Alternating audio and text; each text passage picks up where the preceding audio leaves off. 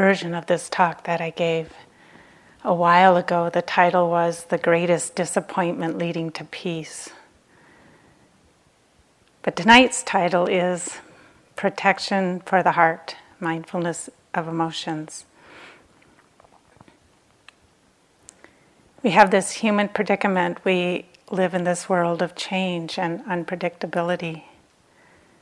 So we feel vulnerable.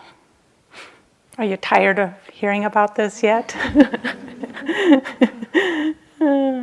It's the deepest human conundrum. How do we be at peace in such a world? In this world of change, unpredictability, and uncontrollability. This human realm is not such an easy one. I don't think there's any of you who would disagree with me about that. And the biggest problem is that life is always changing. We can't peg it down, make it like we always want it to be. And of course we have some influence. I'm not talking about complete passivity or that we're completely powerless. But yes, we've taken birth in this universe of change, and it's a fairly wild, wild ride. And the unpredictability and the uncontrollability touches our hearts. And there can be this sense of vulnerability. So in the face of this vulnerability, the heart needs some protection.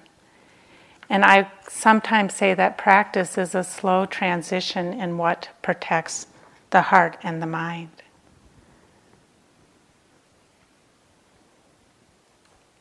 So the heart-mind develops strategies to deal with this predicament of living in a world of change. And we have 3 deeply conditioned strategies that we tend to use to manage this world. And they're the strategies of grasping or holding on, aversion or pushing away, and delusion. And these 3 are really all about control. There are attempts to make life manageable, to control it. So grasping controls by trying to hold on to what's pleasant.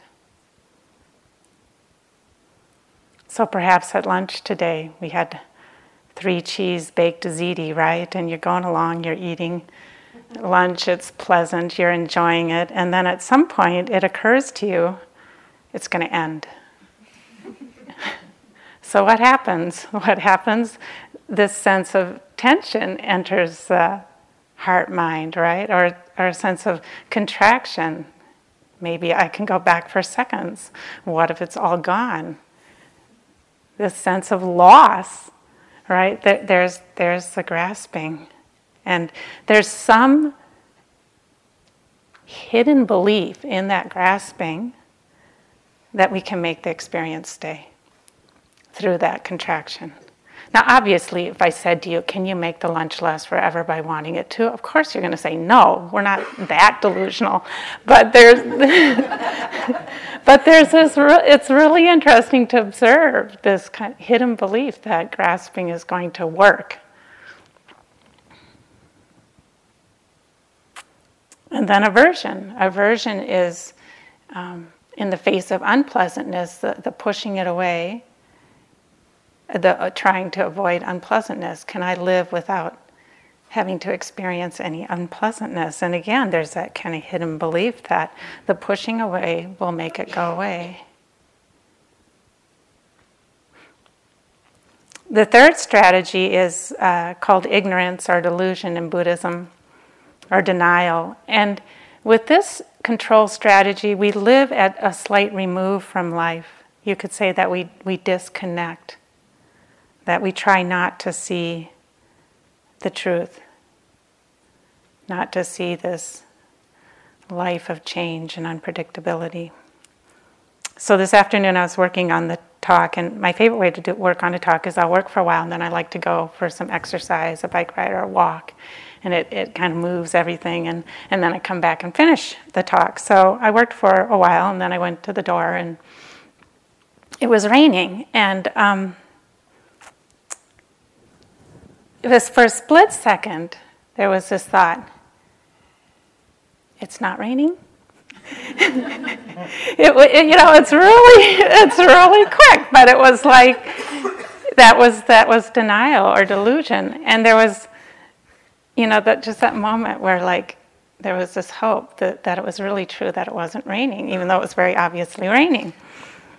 And then after that, there was this wish for it to stop. And again, there was that like subtle, I call it, it's like magical thinking, that wish for the rain to go away would make it go away. And then it was fine. I dealt with it. I had a nice walk. But it's fascinating to watch the mind do this.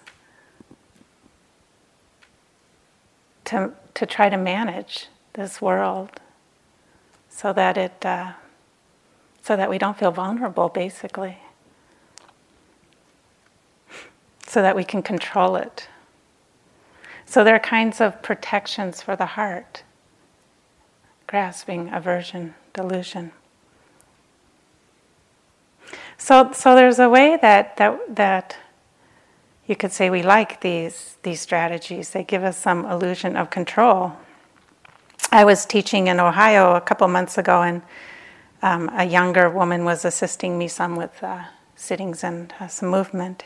We were talking at dinner. I was giving some talks similar to this probably, and it's like the only thing I like to talk about. So I was talking about it, and she said, I like clinging. It makes me feel better. Kinda. I like clinging. It makes me feel better. Kinda. So it's the kinda that is the problem, right? It makes me feel better because it gives us the illusion of control and that we can really manage life the way we want it to be. The kinda is the problem.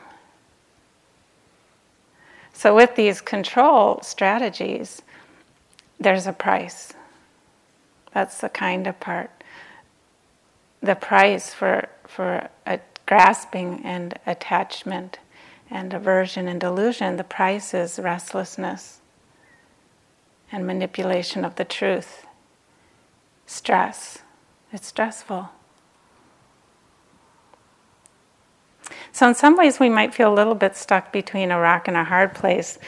To open to life as it is, we may feel very vulnerable. And yet to try to control life through grasping, aversion, delusion, feels stressful. It feels alienating. We see that grasping, aversion, and delusion, they get in the way of our ability to touch life directly.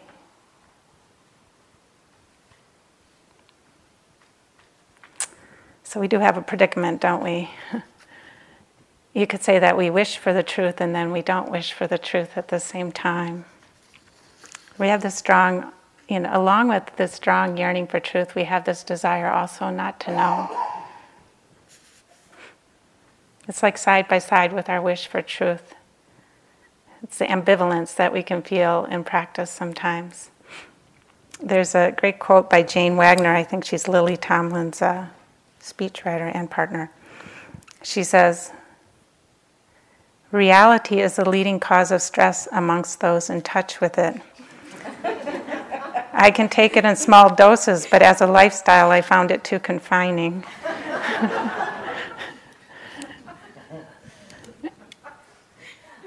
What I like about that is it really points to this ambivalence, right?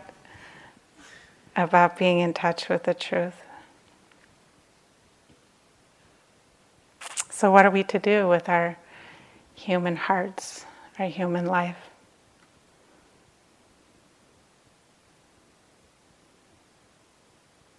It's a poignant question. So there's some sense of security with grasping, with aversion, with delusion, and yet there's not the peace that we're looking for.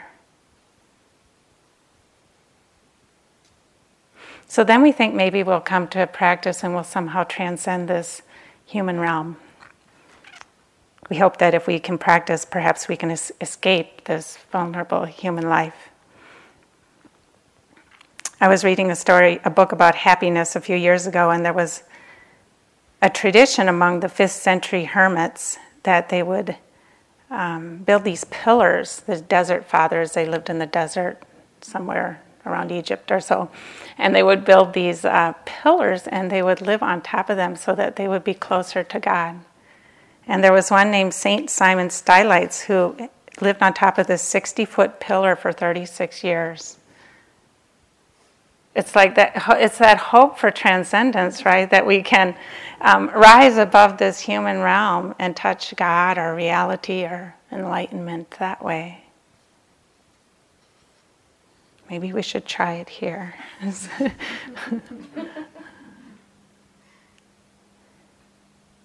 But when Mara, as Jesse was talking last night, when Mara asked the Buddha what right he had to be fully enlightened, he touched the earth. He touched the earth. He didn't point towards the sky and say, "Yippee, I'm out of here." He touched the earth. And so, to me, that symbolizes this embracing, this fully embracing his humanity.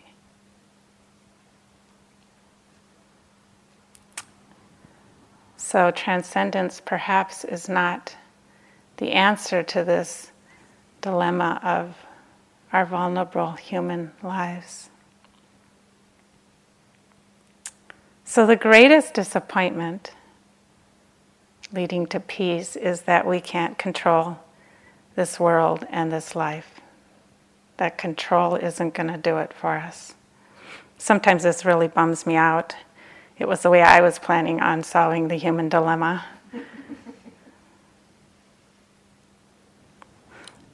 I love John Cage concerts. John Cage, the avant-garde American composer. And here's a story of a concert that he gave in Europa in 1974. I think it was 2.5 hours long, I read somewhere. I gave a performance of my piece, this is John Cage speaking, I gave a performance of my piece called Empty Words Part 4 for the students of Chogyun Trungpa at Naropa Institute in Boulder, Colorado. The piece goes on for 2.5 hours and contains long silences of 4 or 5 minutes duration. And then out of that silence, I just say a few letters of the alphabet, following a score which was written through chance operations from the journal of Henry David Thoreau. Meanwhile, there are these very faint images of Thoreau's drawings being projected on a screen behind me, but they are very dim and hardly change at all, perhaps once every 20 minutes. I thought it was an ideal piece for a Buddhist audience. But they became absolutely furious and yelled at me and tried to get me to stop the performance.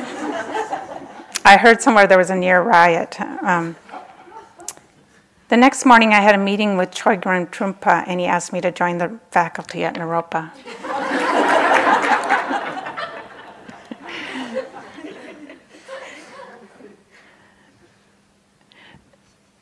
So when I read that, I was like, well, why did they get so upset? And I think in some ways it was the unpredictability. It wasn't what they had expected or wanted. And I think that's also why Trungpa Rinpoche gave him a job, was because he was good at bringing forth that truth of uncertainty and unpredictability. We just want the predictability. They just wanted the predictability.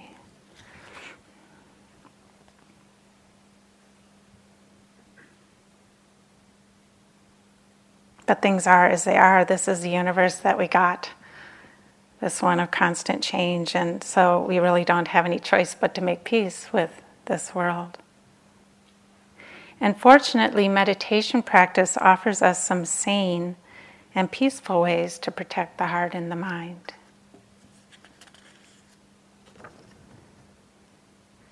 You can think of meditation sometimes as one of those epic journeys you read about in mythical stories. So the hero or the heroine has many trials and tribulations, a journey to make. And they're almost always sent in with some protective talisman or some protective phrase or somebody they can call. There's almost always some protection that's offered. And we can think of practice as a slow transition from relying on these contracted forms of protection to developing saner ones that lead to peace. And the two of them that I'll mention tonight are the protections of mindfulness and the protections of metta, or loving kindness, or unconditional love. So why is mindfulness a protection for the heart?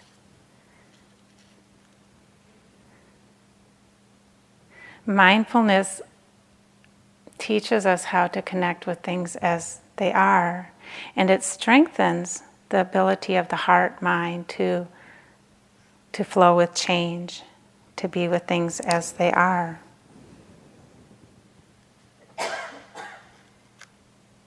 With mindfulness, we point directly to experience in the moment. This is the way things are right now.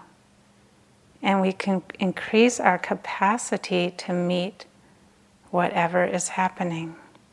So part of the beauty of mindfulness is this aspect of acceptance.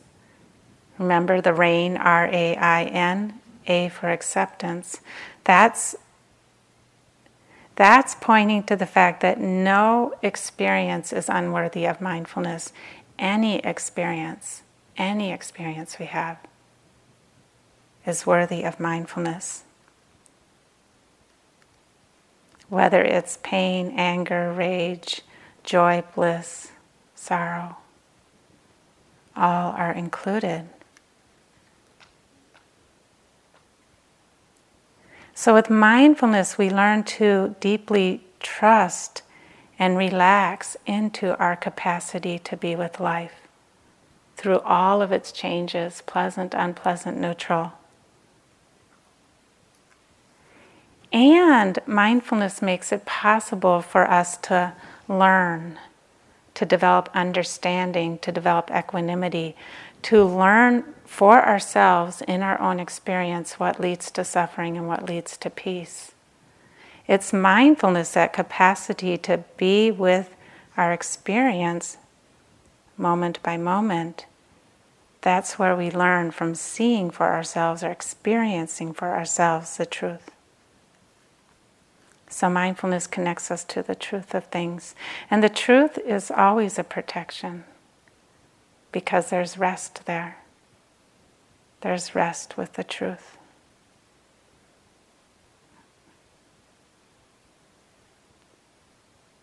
So we could say that meditation is practice in dealing with reality. So we see where's our edge. We explore where's our edge with what parts of reality we're not so sure that we can meet.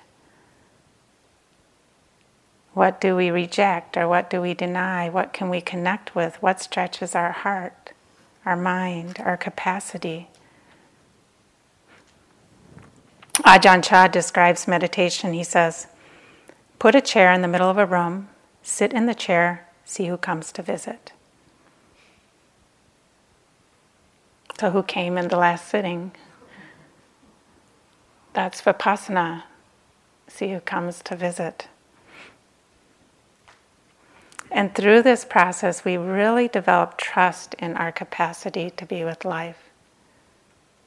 And that trust is a kind of protection.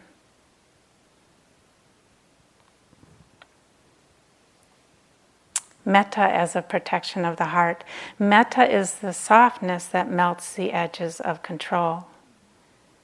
And its protection also is in its inclusivity, how large our hearts can get. Again, metta includes everything.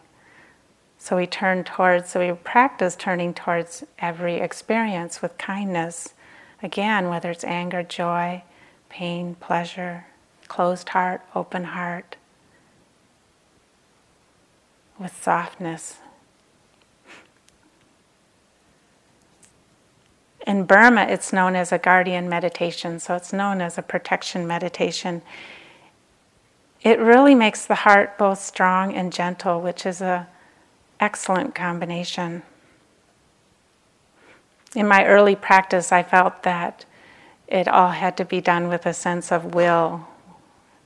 I think Jesse also talked about this last night, right? So I felt like I was trying to control practice and trying to make things happen, and felt that that should be how it happened. And finally, that didn't work. And I learned some metta meditation. And what I learned with metta meditation is how the heart can be strong and soft at the same time. And that it's that softness that actually transforms the heart and the mind. So what a surprise to learn that we do it through love, that transformation happens through love.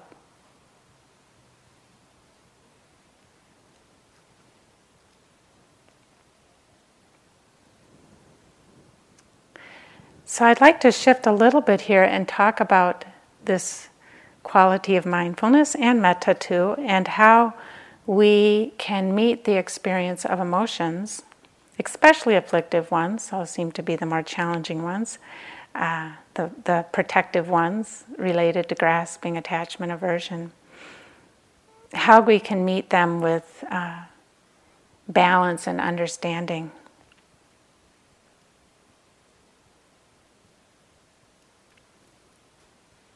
As we've mentioned before, with meditation we turn towards these afflictive emotions to connect with them, to know them, to understand their nature. And in that way, their power over us lessens, and the need for their protection lessens. But it's not about getting rid of them, it's about turning towards them with mindfulness and metta. So first, we need to get over the idea that something is wrong if we experience emotions or afflictive emotions on any time, but on retreat. We sometimes have this idea that if we're feeling anger, for example, something's wrong. My first long retreat here, I think it was around day 10, which was about the day for those of you who've been here a few weeks, those of you who've been here for 10 days. I tended to be, before I started practice, I was wrapped pretty tight, let's just put it that way. I kept things pretty under control. And so about day 10, I just got slammed with all these emotions, and I was really overwhelmed. So I went in to have an interview with my teacher, Joseph, at the time. And so I was crying, I was really upset, and I'm like, and I feel angry and lonely and afraid and irritated, and I really there were about 10. I can't remember what it is now, but I went through this long list. So he just listened, and then he said, "What's the problem?"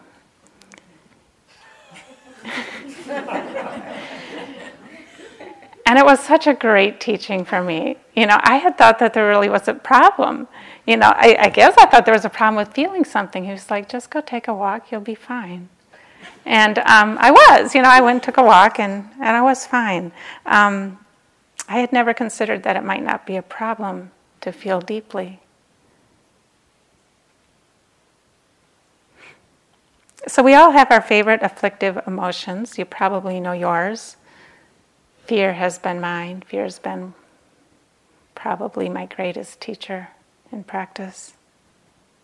And we do usually start by assuming that we need to get rid of our favorite afflictive emotion. It's a little hard sometimes to see them as our best teacher, but they really are. They soften the heart when we really learn how to meet them.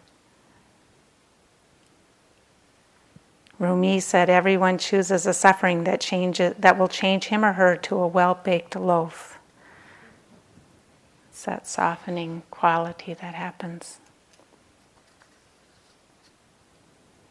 And often what challenges us the most is our door to freedom, because we're very motivated to look deeply. I was really motivated to understand fear. So it taught me so much. So how can we work with afflictive emotions skillfully? Let's just take a moment to review what we usually do when we don't have the tools of mindfulness and metta. So usually what we'll do when emotions arise is we'll either drown or we'll avoid. So drowning in emotions is we get lost in the story and we identify with the thoughts, meaning that we believe them. We lose perspective. And we tend to suffer. So we create these whole worlds and these universes, and we do it so effectively that we actually think that they're real. It's kind of wild, isn't it? It's really one of the wonders of the world, how we can believe the stories that our minds fabricate when they're enmeshed in an emotion. It's like we make them all up and then we really think they're true.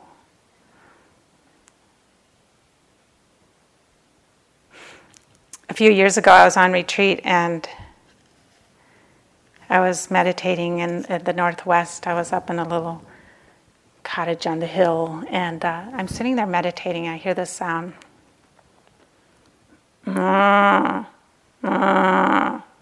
So I have this thought, oh, it's a cow mooing. Well, I like cows, that's great. A little later, and I thought, it's not a cow, it's a chainsaw. I don't like chainsaws, that's bad. And so this went on for a while, and I watched my mind. It was like it really wanted to know which version of reality to create. You know, it was just hearing. It was just vibration at the ear door. It really didn't matter. But it was like, is it a cow? In which case, I like it. I'm happy about this. This is a universe, I create. Or is it a chainsaw? Oh, I don't like that. They're cutting down all the forest. Aversion.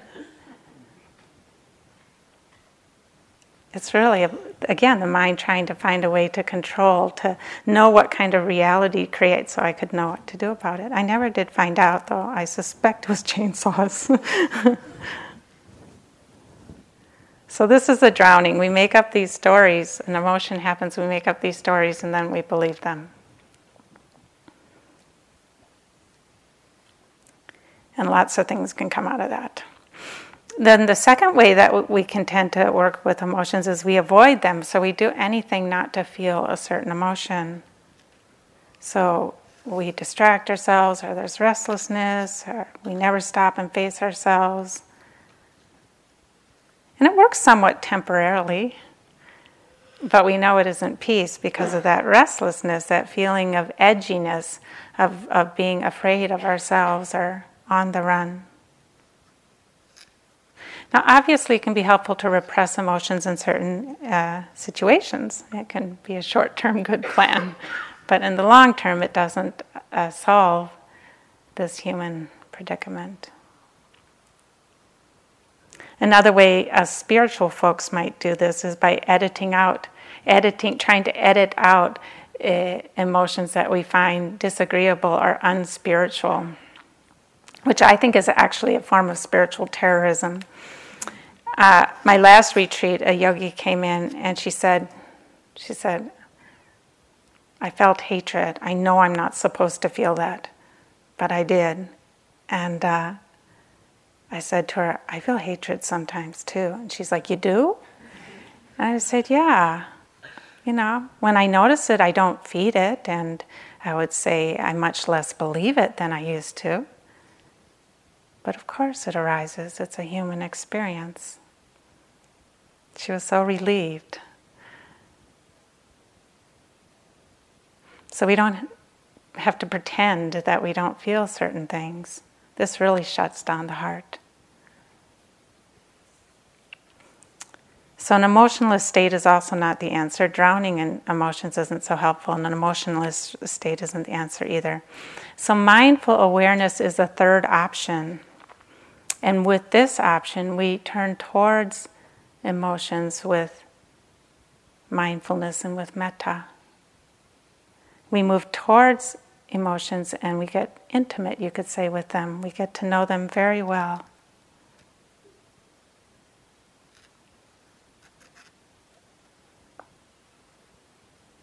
So here are some specific ways or tips on how to be with emotions with mindfulness. And this can be for both afflictive emotions, the ones that bring turbulence to the heart and mind, and also what we call wholesome emotions, or emotions like happiness, peace, metta, compassion, equanimity, calm, all the more pleasant emotions. We work with them actually the same way.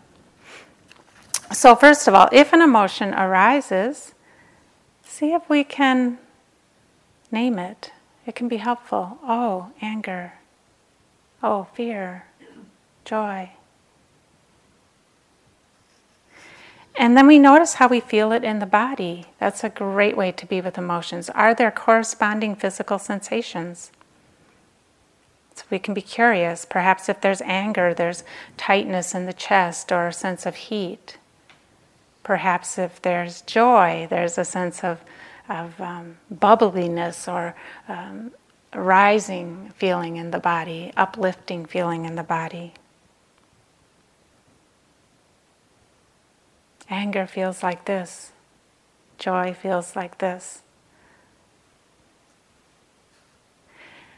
Then we can notice what is our experience of this emotion in the mind. So there's the body and the mind. So is the mind, what's the texture of the mind? Is it dull or clear? Expansive, contracted, flexible, tight? What kinds of thoughts arise? Some people experience emotions primarily as thoughts. So if there's anger, there might be thoughts of self-righteousness or revenge. And we're not so interested in the particular story, but it can be helpful to understand the kinds of thoughts that arise with certain emotions to really help us be mindful of them and not getting lost in them. And to see them for what they are, a created fabrication in the mind.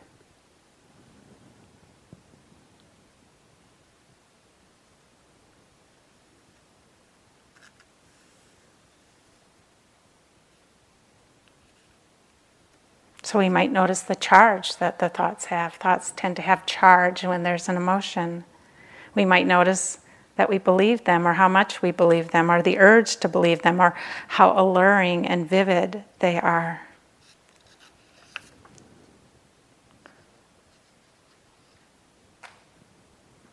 We start to see that when an emotion is present, that it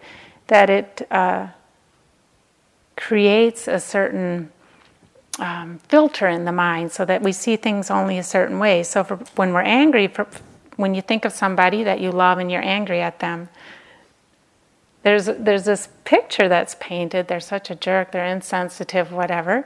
And when we're in the grips of anger, we believe that. And then when we're not angry, we look at them and they look totally different, right? So we start to see this happen for ourselves to help us remember that. Because when you're in the grips of anger, you forget, right? You really believe they're an insensitive jerk. But when we are mindful of anger over and over again, we can be angry and suddenly it can occur to us, oh, that's just what I'm perceiving in this moment. It's the story of anger. So it's like we de-hypnotize ourselves. When emotions are present and we're lost in them, we're hypnotized. And we learn to de-hypnotize ourselves.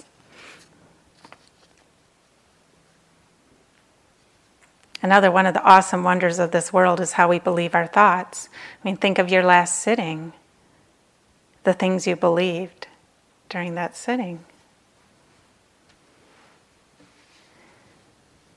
With mindfulness, we learn, Michelle was talking about it the first night, non-identification. Non-identification is learning not to believe, with emotions, is learning not to believe the stories in our mind. So identification is, I call it the stickiness factor. When an emotion comes up and it's really sticky, it's like gooey, you get stuck in it, and then you believe the stories, right? Then we're identifying with the emotion. So we examine that stickiness, and we learn to see how we believe and how we get lost in the emotions. And then with time, they start to become less sticky. So the emotion's still present and we can feel it, but there's more space, you could say, around it. So we have to not be afraid to get in there and to experience for ourselves what I'm talking about.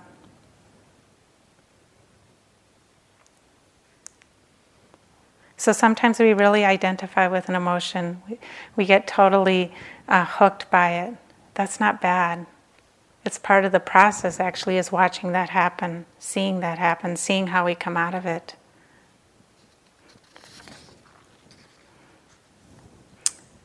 So what's the emotion? How do we experience it in the body? How do we experience it in the mind? Then how does it change? So perhaps we're with anger, and as we're with it, it changes into hurt or to fear. Maybe it gets stronger, maybe it goes away. So we're with that process. Do we see, sometimes it ends, do we see it end?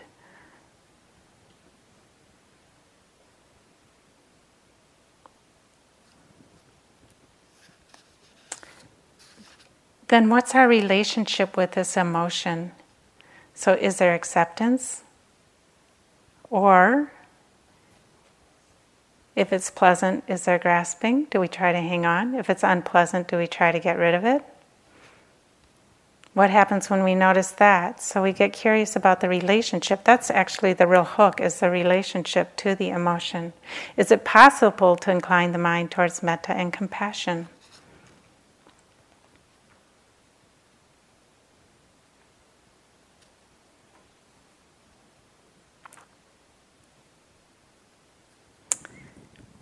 I mentioned the other day that there's a teacher in Thailand who talked about the 20 kinds of fear, 20 kinds of silence. And I also know a teacher who talked about the 10 kinds of equanimity. And I was so intrigued by the capacity to do that at one point a number of years ago. I thought, well, what can I write about? And I thought, I know a lot about fear. So I sat down and made a list of all the different kinds of fear that I'd experienced in meditation practice. And I started out with 13 kinds, and it's probably up to about 19 or 20 now, I think, the list. And it was really helpful because it really increased the curiosity and the willingness to meet that experience. It was fun to make the list.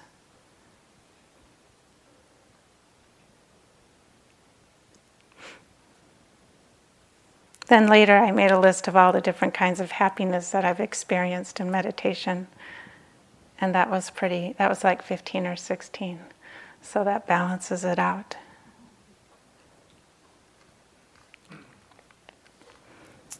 So as we're being with emotions, if they're very sticky or overwhelming, it's really useful to learn how to touch them and then how to move out. So sometimes we have this ideal that if an emotion arises in meditation, we should go in there and stay in there, right? And stay with it for at least an hour. That's not always helpful, especially with really strong emotions. So it really can be helpful to touch and then to know how to move away. So to come back to the anchor. Or if you need to open your eyes, to come out as far as you can to find balance again. And the strength comes from that ability to touch and from that ability to move away. We begin to trust ourselves when we know that we can exit if needed. Many years ago, I worked a lot with a kind of fear that I called the black hole for years in my early practice. And so the black hole was this fear that I would fall into that was kind of like spinning in outer space and nobody would save me kind of fear. And I would fall into it and I would really believe the stories, and there was lots of terror. It was a really difficult place. So the first thing I learned with mindfulness was to recognize that that's where I was at, and to know how to get out of it. So whatever I had to do. And this was not just on the meditation cushion, it was in my daily life too. Once I knew that I could get out, then I actually became interested in the experience. So I would be in the experience of the black hole, and I would be like, what is this territory? What does it feel like in the body? What are the thoughts? It was kind of this vast, scary place. And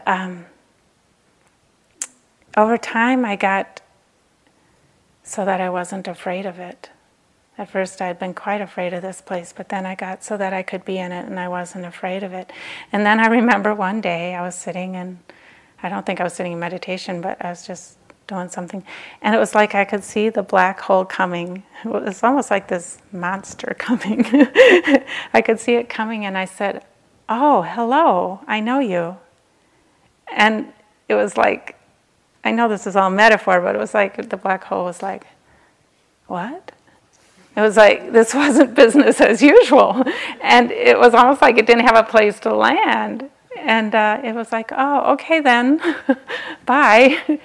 And it was through that process, first of knowing how to protect myself from it and getting out of it, and then knowing how to experience it and be with it, that it lost its power.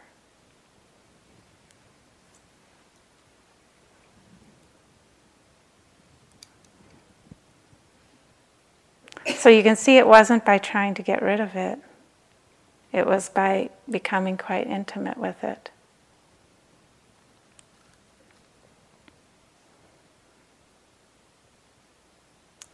Another thing that, another place that we can work with afflictive emotions is understanding the chain of conditioning that leads to afflictive emotions. So understanding, for example, the relationship between something happens, there's sense contact in Buddhist understanding, something happens, it may be unpleasant, and out of that unpleasantness, aversion happens. So before we practice, it seems like aversion and unpleasantness and aversion are married, that there's like no difference between them. So sound, unpleasant sound, aversion, unpleasant aversion, they're just together. And we can start to understand that actually they don't have to be together. One time I was sitting in this hall, I was sitting back in that corner there, and I was having a very nice meditation period, pretty concentrated, things were going really well. And then they started mowing the lawn out front. And I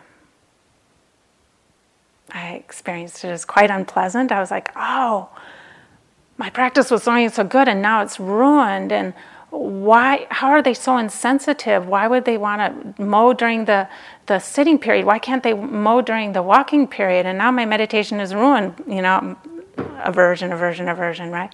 So I got interested. It was like, oh, there was the sound at the ear door, vibration, right? There was unpleasant. And I noticed that out of that unpleasantness, that whole hoopla came out of that unpleasantness. It was just unpleasant. And I saw it. I didn't have to follow with aversion. I could just be with unpleasant. It was a very liberating moment, and it came from working with an unpleasant experience. In this case, it was a sound. So we can investigate for ourselves this chain and how it happens, going between the bare sense experience, the unpleasantness, the aversion if it's present. Maybe sometimes it just stops, unpleasant. That's okay.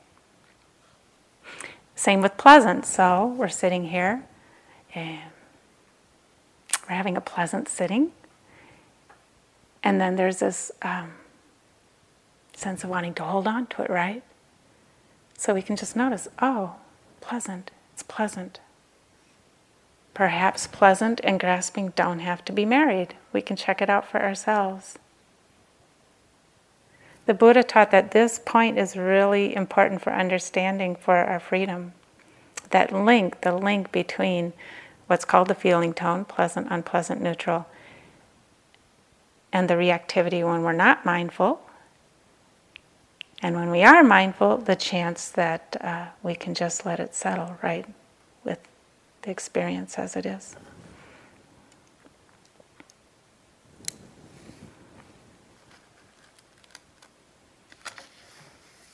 The other thing with emotions, so often we'll find that we're with an emotion because we want it to go away, right? The idea is, I'll be with you if you go away.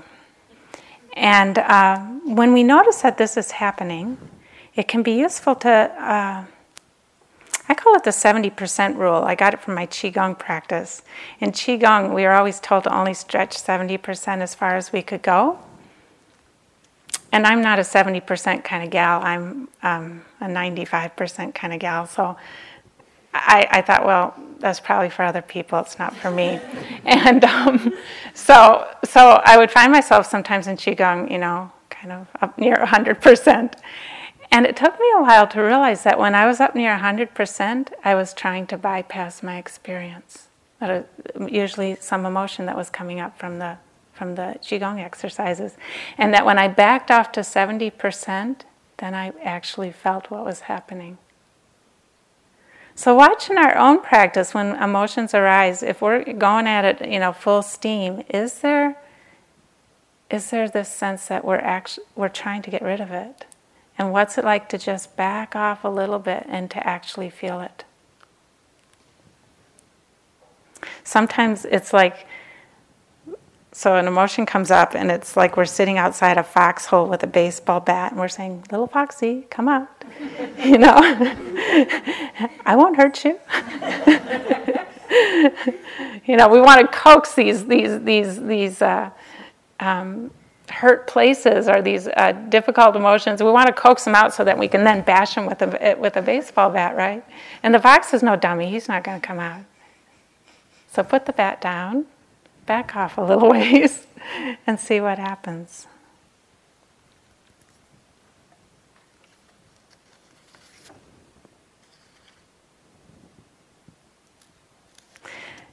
A really great practice with emotions is to realize that they're not permanent. Pleasant and unpleasant. So another one of the wonders of the world is that when we're lost in emotion, we believe it's going to last forever. It's like, think of the last time you were afraid. It's wild, but we really think we're going to be afraid the rest of our lives. Or the last time you were happy. We think we're going to be happy the rest of our lives. And so even if we're in the middle of an emotion, we can just say, this too will pass. That's very powerful. Unpleasant emotion, this too will pass. Advanced practice, for those of you who want the advanced practice, pleasant emotion, this too will pass.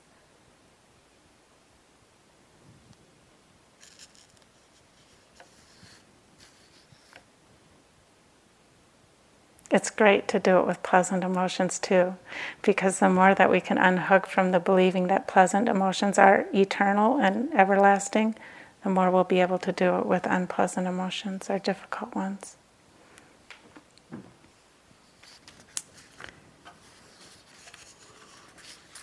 Another point working with emotions is to realize that they're not me and they're not mine. That in some sense, they're impersonal. And it's a kind of a juxtaposition, because on one level, on the relative level, yes, this is my emotion, it's happening to me, and I need to take responsibility for it. That's true. On another level, it's an experience that is arising and passing away because of conditions. And they're both true. I'm guessing that nobody here has had an emotion that nobody else has ever had. So we can realize that. It's helpful to realize that. One time, I remember again, I was sitting in this hall over that side, and I was feeling really lonely. So I'm being with loneliness. And then I had this realization that at that moment there were many people in the world who were feeling lonely. It lightened it. It wasn't so personal. It was actually quite beautiful. Compassion arose. Didn't have to go away. So this understanding transforms emotions from something hardened in me to some universal human experience that happens to be happening in this mind, body, heart at this moment.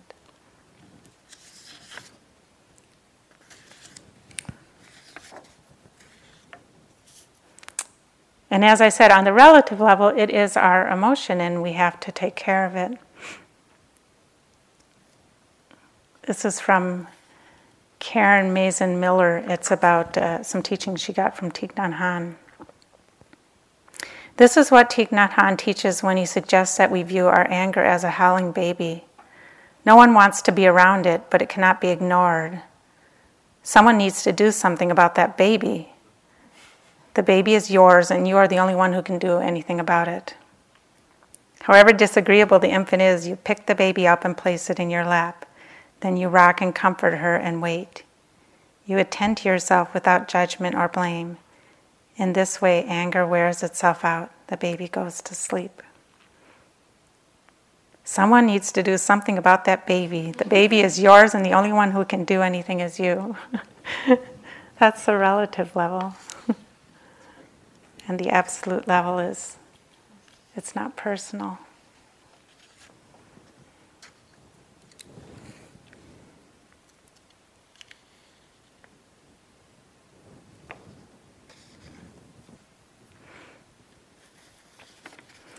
There's also a way, as we become more and more comfortable with emotions, that there's a sense of lightness that begins to arise, and it comes out of this not taking it too personally.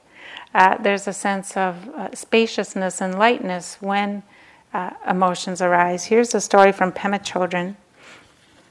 She's talking about a Tibetan yogi called Geshe Ben. Whenever this eccentric fellow saw in himself any kindness or wisdom, he referred to himself as Venerable Geshe. And when he saw himself getting hooked by attachment, he dressed himself as "you fool." Once when he was visiting some patrons, Geshe Ben saw an open bag of barley flour hanging on the wall. He needed some flour, and when he was left alone, he unconsciously started dipping in. Suddenly, realizing what he was doing, he screamed at the top of his lungs, "Thief, thief, I've caught a thief." When his host rushed in, there he was with his hand in the bag.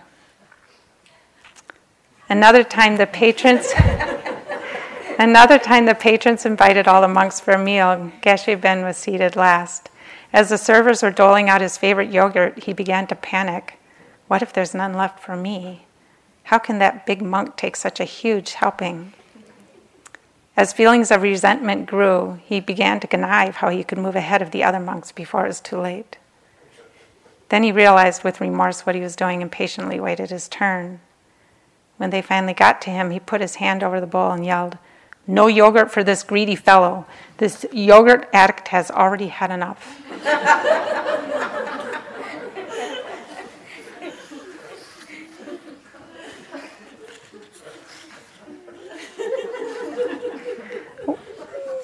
We can learn to have that same kind of attitude towards attachment when it arises within us. A lightness, a playfulness. We don't have to take it too seriously.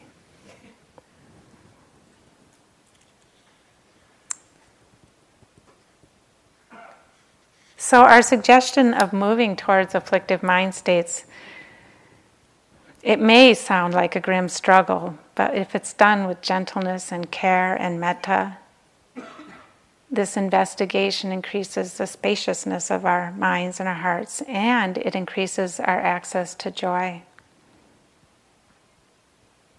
When we're not afraid of ourselves, you could say that through this process we learn to trust ourselves deeply, not to be afraid of our experience. And when we're not afraid, we don't need to protect ourselves so much. We don't need the protections so much of greed and anger or aversion. And then there's so much more space in the heart for the arising of beautiful emotions of metta and compassion, calm, peace, equanimity. All of the paramis that Jesse was talking about later or yesterday.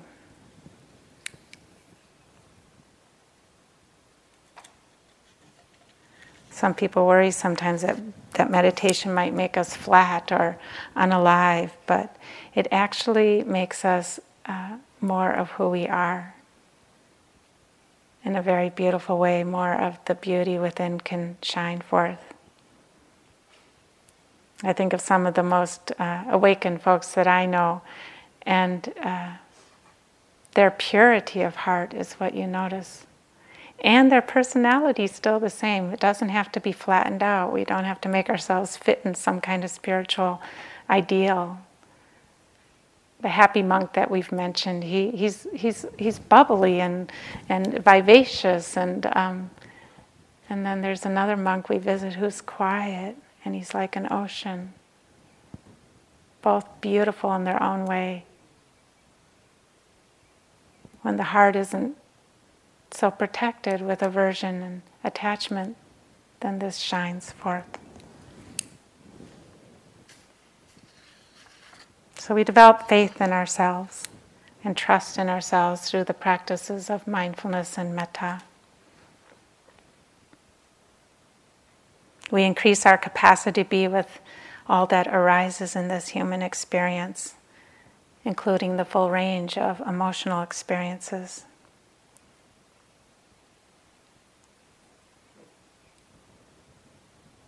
And then when we learn how to hold emotions and how to hold suffering with care and lightness, we're freer to be here for others and to be of service on this planet. Another great gift.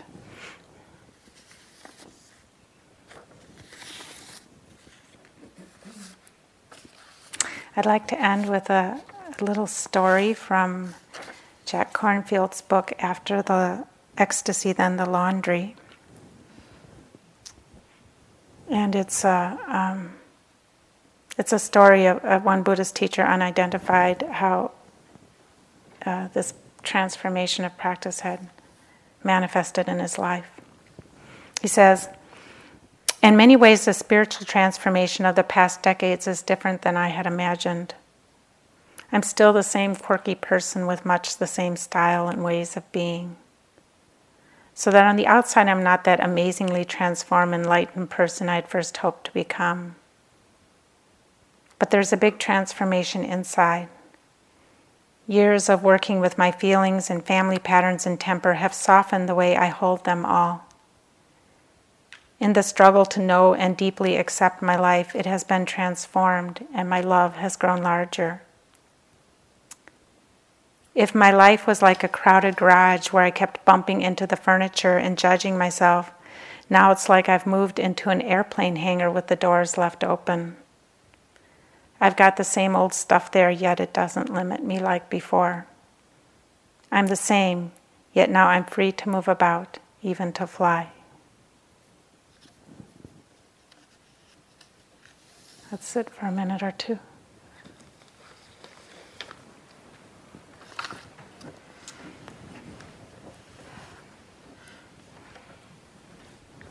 We'll sit until my leg wakes up.